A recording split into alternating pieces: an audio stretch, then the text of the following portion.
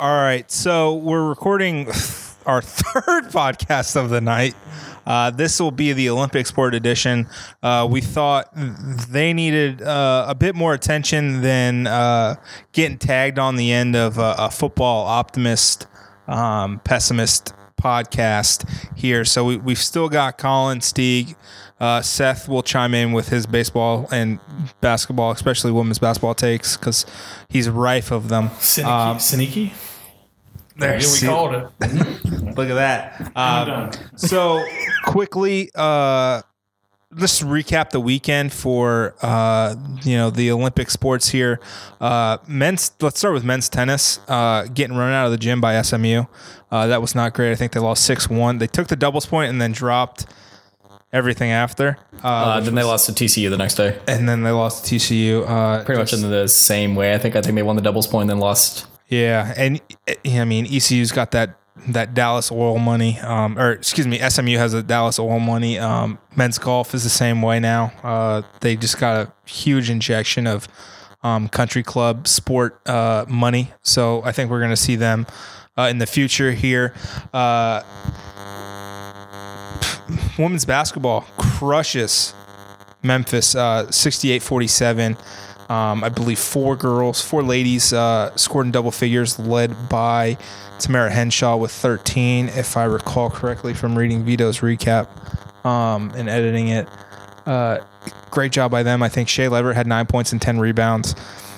I mean, you needed that. You needed to come out and smack someone in the face after losing to UCF last Wednesday night.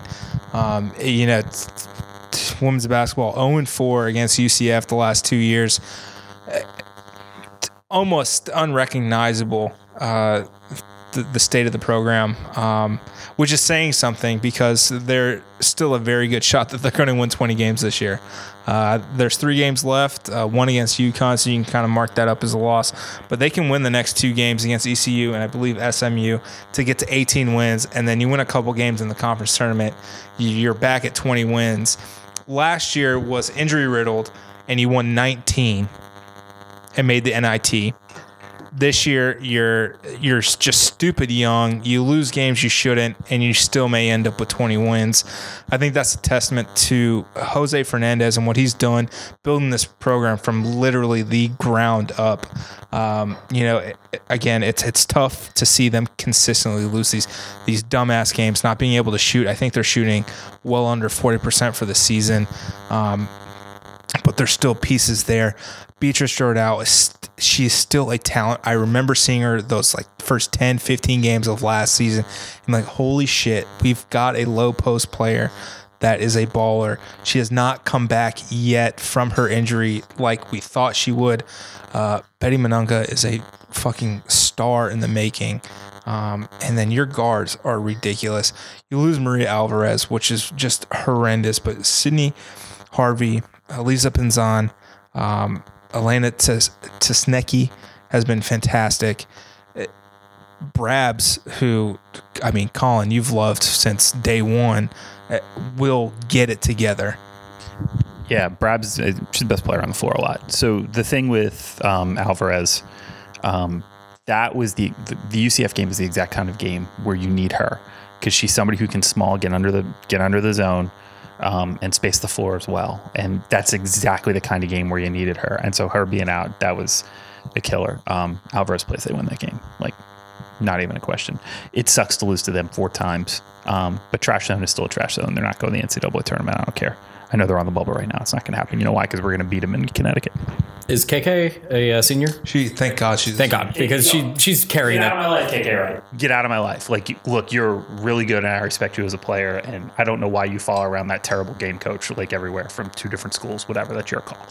But you're a really good player, and I'm really glad you're out of my life. Go away and never return. I was about to say, because I think she's kind of the pinnacle of that team right now. No, seriously. Yeah. There's not even a UConn player that I'm like, oh my God, just leave me alone. Seeing Nafisha Collier or Gabby Williams or even Brianna Stewart, Katie Liu, they were fun to watch, and I didn't want to gouge my eyes out watching them play, knowing that they were for sure going to rip my heart out, much like KK has. KK was like 0 for a million in the first 3 quarters in that game, and then she was 5 of 6 in the fourth, and like made every free throw and made every shot. That's what seniors do, man. She's a really good player. I don't know why she's playing for that trash school and that trash coach, but she is. Absolutely, I love Colin's drive-bys while he's cleaning dishes. My favorite part of my Monday. Right, and you know, this team's still going to be really good, guys. Jose's still going to bring in he's going to bring in another top recruiting class. I think he only loses Tamara and Shay, one of the two. I think Tamara. She loses Tamara. Shay's a junior, I believe. Anna Pedhazic went from playing 38 minutes a night to barely playing. I think she seems lost this year without a role. Her shot's been off. She gets lost in transition defense. Figuring out who she's picking up in the half court. It just hasn't been there for her this year, which is unfortunate because I mean the ask of her last season was incredible, and what she did to help kind of carry this team in the scoring load last year was astounding. I appreciate everything she's done for the university and for women's basketball. But this year sucks, and there's no doubt about it. After beating Texas the way they did this year, you thought, oh, okay, this team's going to be really good, and they could not put it together. And I think it's a mixture of youth, poor shooting, and Lord willing, they figure it out. Is there anything else you guys want to talk about women's basketball wise before we move on? I was about to say the one kind of, I mean, it's not a big storyline or anything like that for anyone who follows the team, I guess, or who casually follows the team. But Sylvia Surratt announced she's going to be stepping away from basketball. She's one of those people that, I mean, God bless her soul, couldn't catch a break, couldn't stay healthy. I think it was 3 ACL tears in 3 years. Give or take. Yeah, she never saw the floor. She was one of those kids that, everyone was super high on when she got here. Tore ACL, came back from it, tore it again, and then tore it again. Yeah. And it's just a bad beat from all accounts. Just a super nice woman who. Just again, the basketball gods were like, this isn't for you anymore, which is unfortunate. And I'd hope that Jose would probably, because I think she's going to be retiring from basketball. I would hope that Jose would let her get senior night with Tamara. Yeah, I would assume so, or they may do something just to kind of recognize her, because she's one of those kind of always had a smiling face on the bench, one of the nicest ladies on this basketball team by far. So God bless her. Hope she recovers well and is able to, have both of her knees be healthy in life. Productive life after college basketball. I mean, 3 ACLs. I think she tore her meniscus as well. Not this last time, but the time before.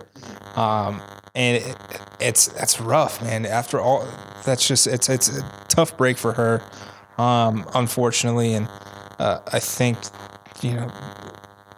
she will do well in whatever she decides to do, if she goes back home or if she stays in the States and, builds her life here. I think she's going to be successful. That's kind of what Jose does. He builds rosters around good kids. There haven't been many head cases for women's basketball. I mean, Colin may have stories, but there's not many head cases that have kind of cratered a team. So the head cases. So the head cases. I would say that the thing that Jose has really turned around since I've seen him here is that he inherited some head cases for sure. He definitely recruited some head cases early on, and I think at some point he just went, "Why am I putting up with this?"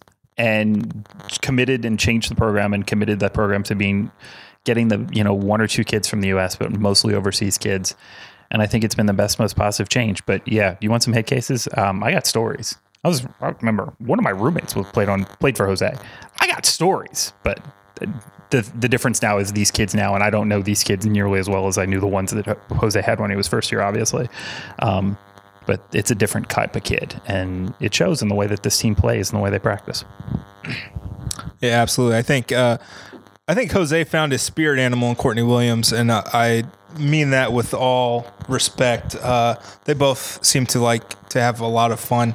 And God bless Courtney and going to the Atlanta Dream. I mean, you leave Connecticut and you go to Atlanta. It's going to be a lot of fun watching. If you don't follow Courtney Williams on Instagram and Twitter, please, for the love of God, do. She is just a riot on the social medias. Any chance of making the tournament outside of winning the conference tournament? No. Nope. NIT, if you win 20 games, I think they've got a good shot there. And from there, we'll see. But progress these last 3 games. Show the fans, show yourselves that you're better than what happened this year. And I think they are very much capable of that with the kind of performance that they had against Memphis this weekend. Moving on, men's basketball. Oh boy. I have a spicy take about this men's basketball team. Go ahead. I am enjoying this season. You're a masochist. So that's cool. In a weird way. Not in a way that I'm like, oh yeah, I love watching my heart get ripped out, week in and week out. But for me, coming into USF in 2013, I never saw. I mean, aside from last year, I never saw a competitive basketball team.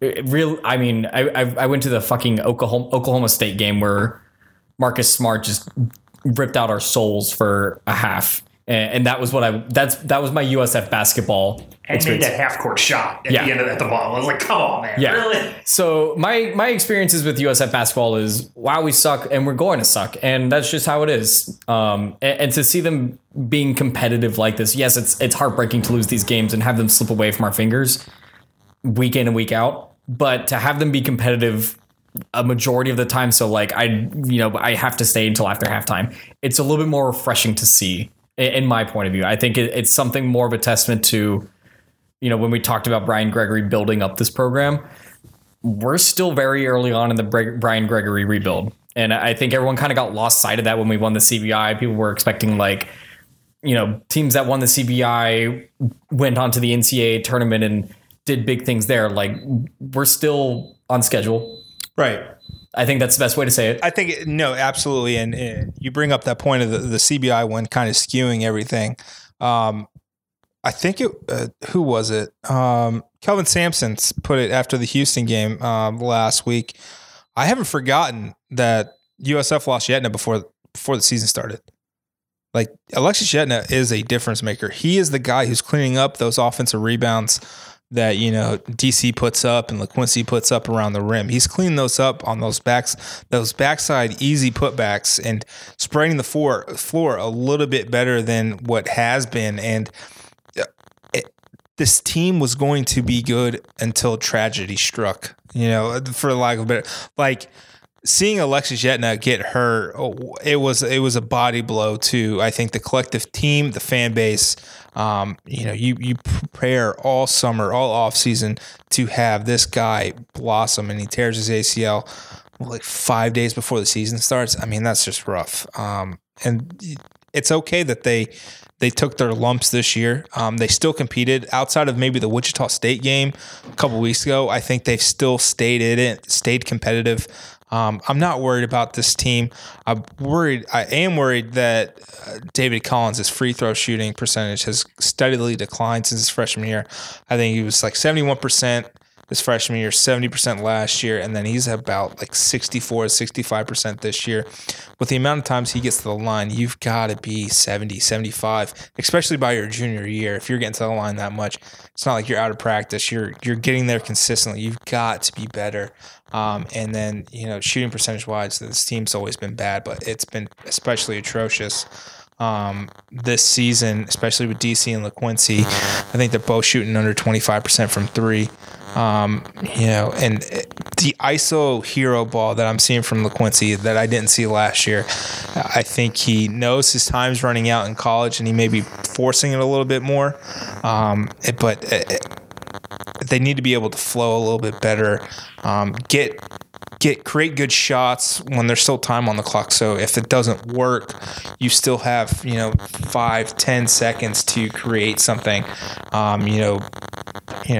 out of the blue, but it's been a slog this entire season. Michael Durr and Antune have been hit or miss for a lot of this season. I thought Durr especially was going to take a bigger leap than he has. Xavier Castaneda has been a slight disappointment this year. Without LaQuincy next year, we've got to find a point guard. I think Caleb Murphy might be that guy. But there's no more scholarships unless something happens. Guy leaves, got an unexpected guy declares for the draft or decides to go play overseas or something. But they've got to find a point guard because next year is going to be tough without LaQuincy, kind of running the show. I know when they go 3 guard with LaQuincy, DC, and Xavier kind of runs it a little bit, but I think that's more of we've got to get him prepared for next season because there's not another option right now. So we'll see how that goes. I think there's pretty good talent coming in next year as well. Yeah, absolutely. Obviously, Caleb Murphy is going to be pretty good. I think we can all kind of say that about him right now. Emmanuel Pomo, he's been an absolute stud for Oak Leaf Academy. Oak Hill. His coach has been raving about his improvement throughout the season. We still haven't seen much of BJ Mack, so he might be a guy that steps in. And then Luke Anderson is, he's the kind of the mystery man. We kind of don't know what to expect from him, what kind of game he's going to bring in. But I think this is a team that, I think now that they're going to come off like kind of a very mediocre to bad year, I think next year we can kind of take that surprise leap that I think we were all kind of expecting this year, or kind of we can take that leap to where we should have been. I think the talent is there. It'll work itself out. I think you guys have always kind of told me these things tend to have their way of working out. So I hate projecting these things, but now that I am a college basketball expert, as a professional college basketball expert paid by Fox Media and DraftKings, I will say that those Caleb Murphy tapes that people keep tagging me on Twitter, that kid can get to the rim on anybody in this conference right now. That is a level of quickness that we have not seen. Whether that translates, whether he can defend, because nobody's showing me highlights of how he defends. Nobody's I don't see slides. I don't see how he rotates over and helps. I don't see any of that. But the ability to put the ball on the deck and get to the rim, that is an elite skill. And he clearly has that elite skill. And that's a skill that USF lacks. Now, if he can knock down some shots too, that's going to be a skill that USF needs even more because they don't shoot the 3 very well. But that kid can get to the rim on anybody and anybody in this league right now. And that is, quite frankly, the hardest thing to find in college basketball, at any level of basketball. Somebody who can put the ball on the floor, create plays either for themselves or for others. I was about to say, clearly can do that. Gregory's done a fantastic job of coaching up them defensively. This is still, this is one of the best teams in our conference defensively still, despite missing 2 of our pinnacle post guys. Yep. And just be excited for next year. If again, it's going to be a lot like football 2020. Show improvement through the end of the season, much like 2 years ago when you saw them smack Memphis by 20 and compete against Memphis in the conference tournament that year. You're down 2 or 3 with a couple minutes left. Show that competitiveness throughout the rest of the season, even when you have nothing else to play for except improving, and we will see that return in spades next season and the year after. But again, it's always next year for USF, but there's a lot of promise here. Let's move on to golf. Men's golf went to Gainesville for the Florida Invitational and finished third. Fourth, somewhere around top 5. Definitely top 5. Definitely ahead of the team in Oviedo, who I think finished second to last. I think they shot plus 25 or 30 as a team. Albin Bergstrom from Sweden has been battling a shoulder injury for much of the offseason, and I don't think he had quite the best tournament that he was expecting. He was their number 2 guy, but still an impressive showing nonetheless from this team. Who they're fairly young. Albin's 20 years old. He's a sophomore. They're going to be really good. SMU again. They got a huge heaping helping of money invested into that program. And you're going to see them, UCF, despite their poor showing in Gainesville, they're going to be competitive as all get out. And we'll continue to fight through that. Women's golf, again, under Erica Brennan, it's just night and day. Again, much like track and field, it's amazing what some coaching will do. They won their Old Friends Invitational. Don't worry about who was playing. They played well. Erica Smith shot 4 under for the tournament. Great stuff here. 70 stroke. Yeah, like the field was bad at the Old Friends Invitational, but they played very well. That's the thing. Like, kind of, you see this in golf tournaments and scoring a lot, is that the team that generally comes in first just runs train through everyone else. I think, and I'm saying that in a phrasing, yeah. But like, yeah, but like for comparison's sake, I think USF ended up 4 under. And then the next closest was, I think, 2 above at like the Gainesville Invitational. Florida won that by 18 strokes. Yeah, I think Florida was the only team that was actually under par for that tournament. Like, it was a very tough course, it's tough track, as the insiders call it, but improvement nonetheless. Now, do you guys want to end on a happy note or start with a sad note and end on a terrible note? We got 2 sports left here, folks, and they are very, very different in how we're going to speak about them. What about bats? They do. Whoa. One team definitely. One team has them. One team definitely utilizes bats. The other team, it's for decoration. You know what? Baseball. Yeah, let's talk about baseball and then go into. All right, so let's talk about baseball, guys. So you take 2 of 3 from Marist to start the season, and it was a rough go. I think you hit 180 or close to it in that opening series, and then you drop back-to-back games against FAMU and Florida State, and you hit like dog shit. And this team is very young. I mean, they lost a lot of guys. Lost Kyle Phillips, Joe Genord. You had to replace your key cogs, Chris Chatfield, Garrett Zek, like a lot of important pieces from that 2016, 17, 18, roster, that nucleus under former head coach Mark Kingston. But you see that their bats are not there. And, you can't. I mean, head coach Billy Moll said this thing. You cannot get shut out for 18 innings. Like, that is just completely unacceptable. He puts blame squarely on him. But Nate, who was the team that got shut out? Who were they facing to get shut out for 18 straight innings? Northeastern, proud. That's probably a proud baseball program in the Big Ten, right? I mean, sorry. Northeastern. It's the I believe like the 3rd largest school in Boston, somewhere around there. The home of Carlos Pena. Are they even in the Beanpot? Are they a Beanpot team? They're probably 2 Porter 4 hockey team. BC Harvard. Yeah, they're the 4th Beanpot team. BC Harvard Northeastern. So yeah, if this was college hockey. Yeah, okay. Great job. Yeah. What you're saying is classic powerhouse program. Classic. Yeah, so and it's super unfortunate because the 2016 class didn't have pitching, and they were kind of really bad at hitting because they were so young. Last year they had hitting, didn't have pitching. This year they've got some real key pieces. Jack Jasiak, however you say his name, is a fucking stud. Mic drop. All right. He went 7 1/3 inning in game 2 of the doubleheader on Saturday. Struck out 11, had 10 Ks through 5. A scout told me his delivery reminds him of Trevor Bauer, and let me tell you, Trevor Bauer, good. Doesn't have the mouth that Trevor Bauer does, which is also very, very important.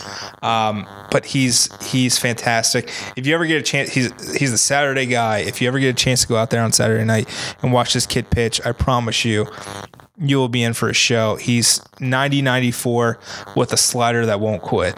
And it's terrible that he gets 2 runs of support. There's an error in left field that allowed one of the runs to score. So he gave up 2 runs, 1 was earned, struck out 11 and didn't walk a batter. I mean, that's what you want from he's a freshman.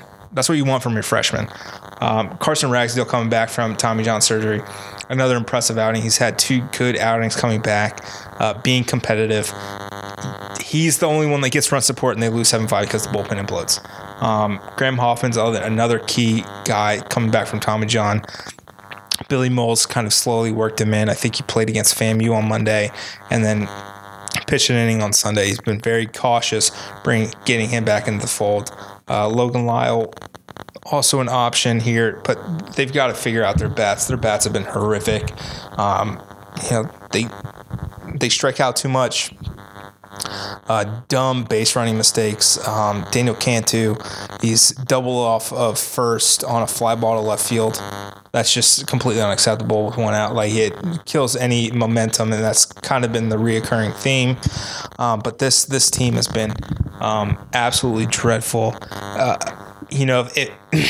If it continues, there's going to be some question marks. Billy Moles in year 3 of 5, he had a complete staff turnover. It's eerily similar to Charlie Strong. You bring in new guys hoping for a new injection of life, and it doesn't pan out. And it's a lot easier to replace a baseball coach than it is to find about $5 million to replace a baseball coach or a football coach. Excuse me.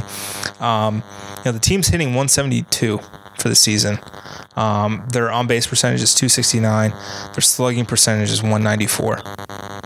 That seems bad, Nate. It's not great, Colin. They have 6 extra base hits on the year. I've seen more lightly bats in a Wuhan marketplace. But when you've played 2 Big Ten teams, But when you've played 2 like elite Big Ten programs like Michigan and Northeastern or Northwestern, I screwed up the joke. I had a joke there, and I was Jesus, Colin. I totally blew the joke. The point is that they played nobody. What was that number that we had earlier? They are now 236. Is that correct? I think they're 238. 238 seems less than ideal. Yep. There's 1, 2, 3, 5 guys with an ERA over 10 so far. It's brutal, dude. At least it's early. Yeah, that's consolation. Jack Jasiak has a 1.26 ERA. He's 0-1 to show for it. He has 20 strikeouts in 14 innings. He's 1 walk. Dylan Burns has been pretty good in his 4 appearances, 6 innings, 5 strikeouts, 3 walks. Carson Ragsdale, 2.45 ERA, 11 innings, 19 strikeouts, 4 walks. There's pieces. They're not putting it together, and I truly think Billy Moles the guy to get it sorted. But damn, this is not the way you want to start the season, folks. I'll tell you what. They're 2-5. They travel to Coral Gables to face Miami on Wednesday, and then they get Northwestern for a weekend series. No midweek, and then they go to Florida for a weekend series. Luck, man. Shit. But they had a 3-0 lead against the Seminoles. Yeah, and rumor has it. I'll be perfectly honest. I was there Saturday for both games. It was fucking cold as hell, and it sucked. I was miserable, but I got to watch softball. Transition. That's a transition here. That's one hell of a lead. I got to watch softball whoop Tennessee's ass, walk off 2-run homer, and then walk off against FIU, which was beautiful. I saw 3 softball games on Saturday, guys. I got there at noon, 2 hours before the baseball game started. FIU was playing UCF. Didn't really end in our favor, but great softball all around. But damn, Georgina Korick, fucking stud once again. She goes, I think she went 4-0 over the weekend. The Bulls starting to get it together under Jess Moore, interim head coach, while Ken Erickson coaches Team USA for the Olympics. Super cash against FIU in the Saturday night, the second game Saturday. She came in, I believe it was in the 8th inning. They had 2 on, running or scoring position, 2 outs. Jess Moore was not fucking around anymore. Put Cork in, 1 pitch, 1 out. Got it through. Following inning, USF scores to win the game. And like that is, I mean, a 1 pitch and you get the credit for the win. Sign me up every time. Stat padding at its finest, which was fantastic. Kendall Williams, shout out to you, girl. You said you hit a 2-run homer in the bottom of the 7th to win against Tennessee, against number 12/18 Tennessee. You were asked if you had ever hit a ball that far, and she said, "It's been a minute." And then she was like, "I can't remember the last time I hit an opposite field home run. I think I was 12." And now she just did it against an SEC softball opponent. Like, truly incredible. And I had the perfect vantage point. Like, once she hit the ball, I was like, "Oh, that's awesome. The win right here." And it was great for Georgina to kind of battle back. She gave up a homer in the third inning against Tennessee. Battled, complete game. You know, and that wasn't even the best part of her weekend, which is incredible. 2 wins in one day, throwing just ridiculous. Friday night, her and I'm blanking on the other girl's name, Vivian Pond, combined for the 27th no-hitter in USF history. Jess Moore was asked, after the game, why did you take out Georgina Cork? I mean, she was dealing. She said, well, Pond's been kind of hit around in her last couple outings. So to give the freshman some confidence, she brings her in against FIU, controlling the game, gets 3 quick outs, game over. Perfect. That is a heady veteran head coaching move to know your kid that you're going to need to rely on down the road needs a confidence boost against another team, which was top-notch coaching by her. And it would have been one thing if it was a no-no, but it was a 1-0 because we had given up a run earlier. So perfect spot. No hitter pressure still, but it's a perfect spot for a kid like that. Exactly. And it was perfect. I want to personally shout out AJ Carter.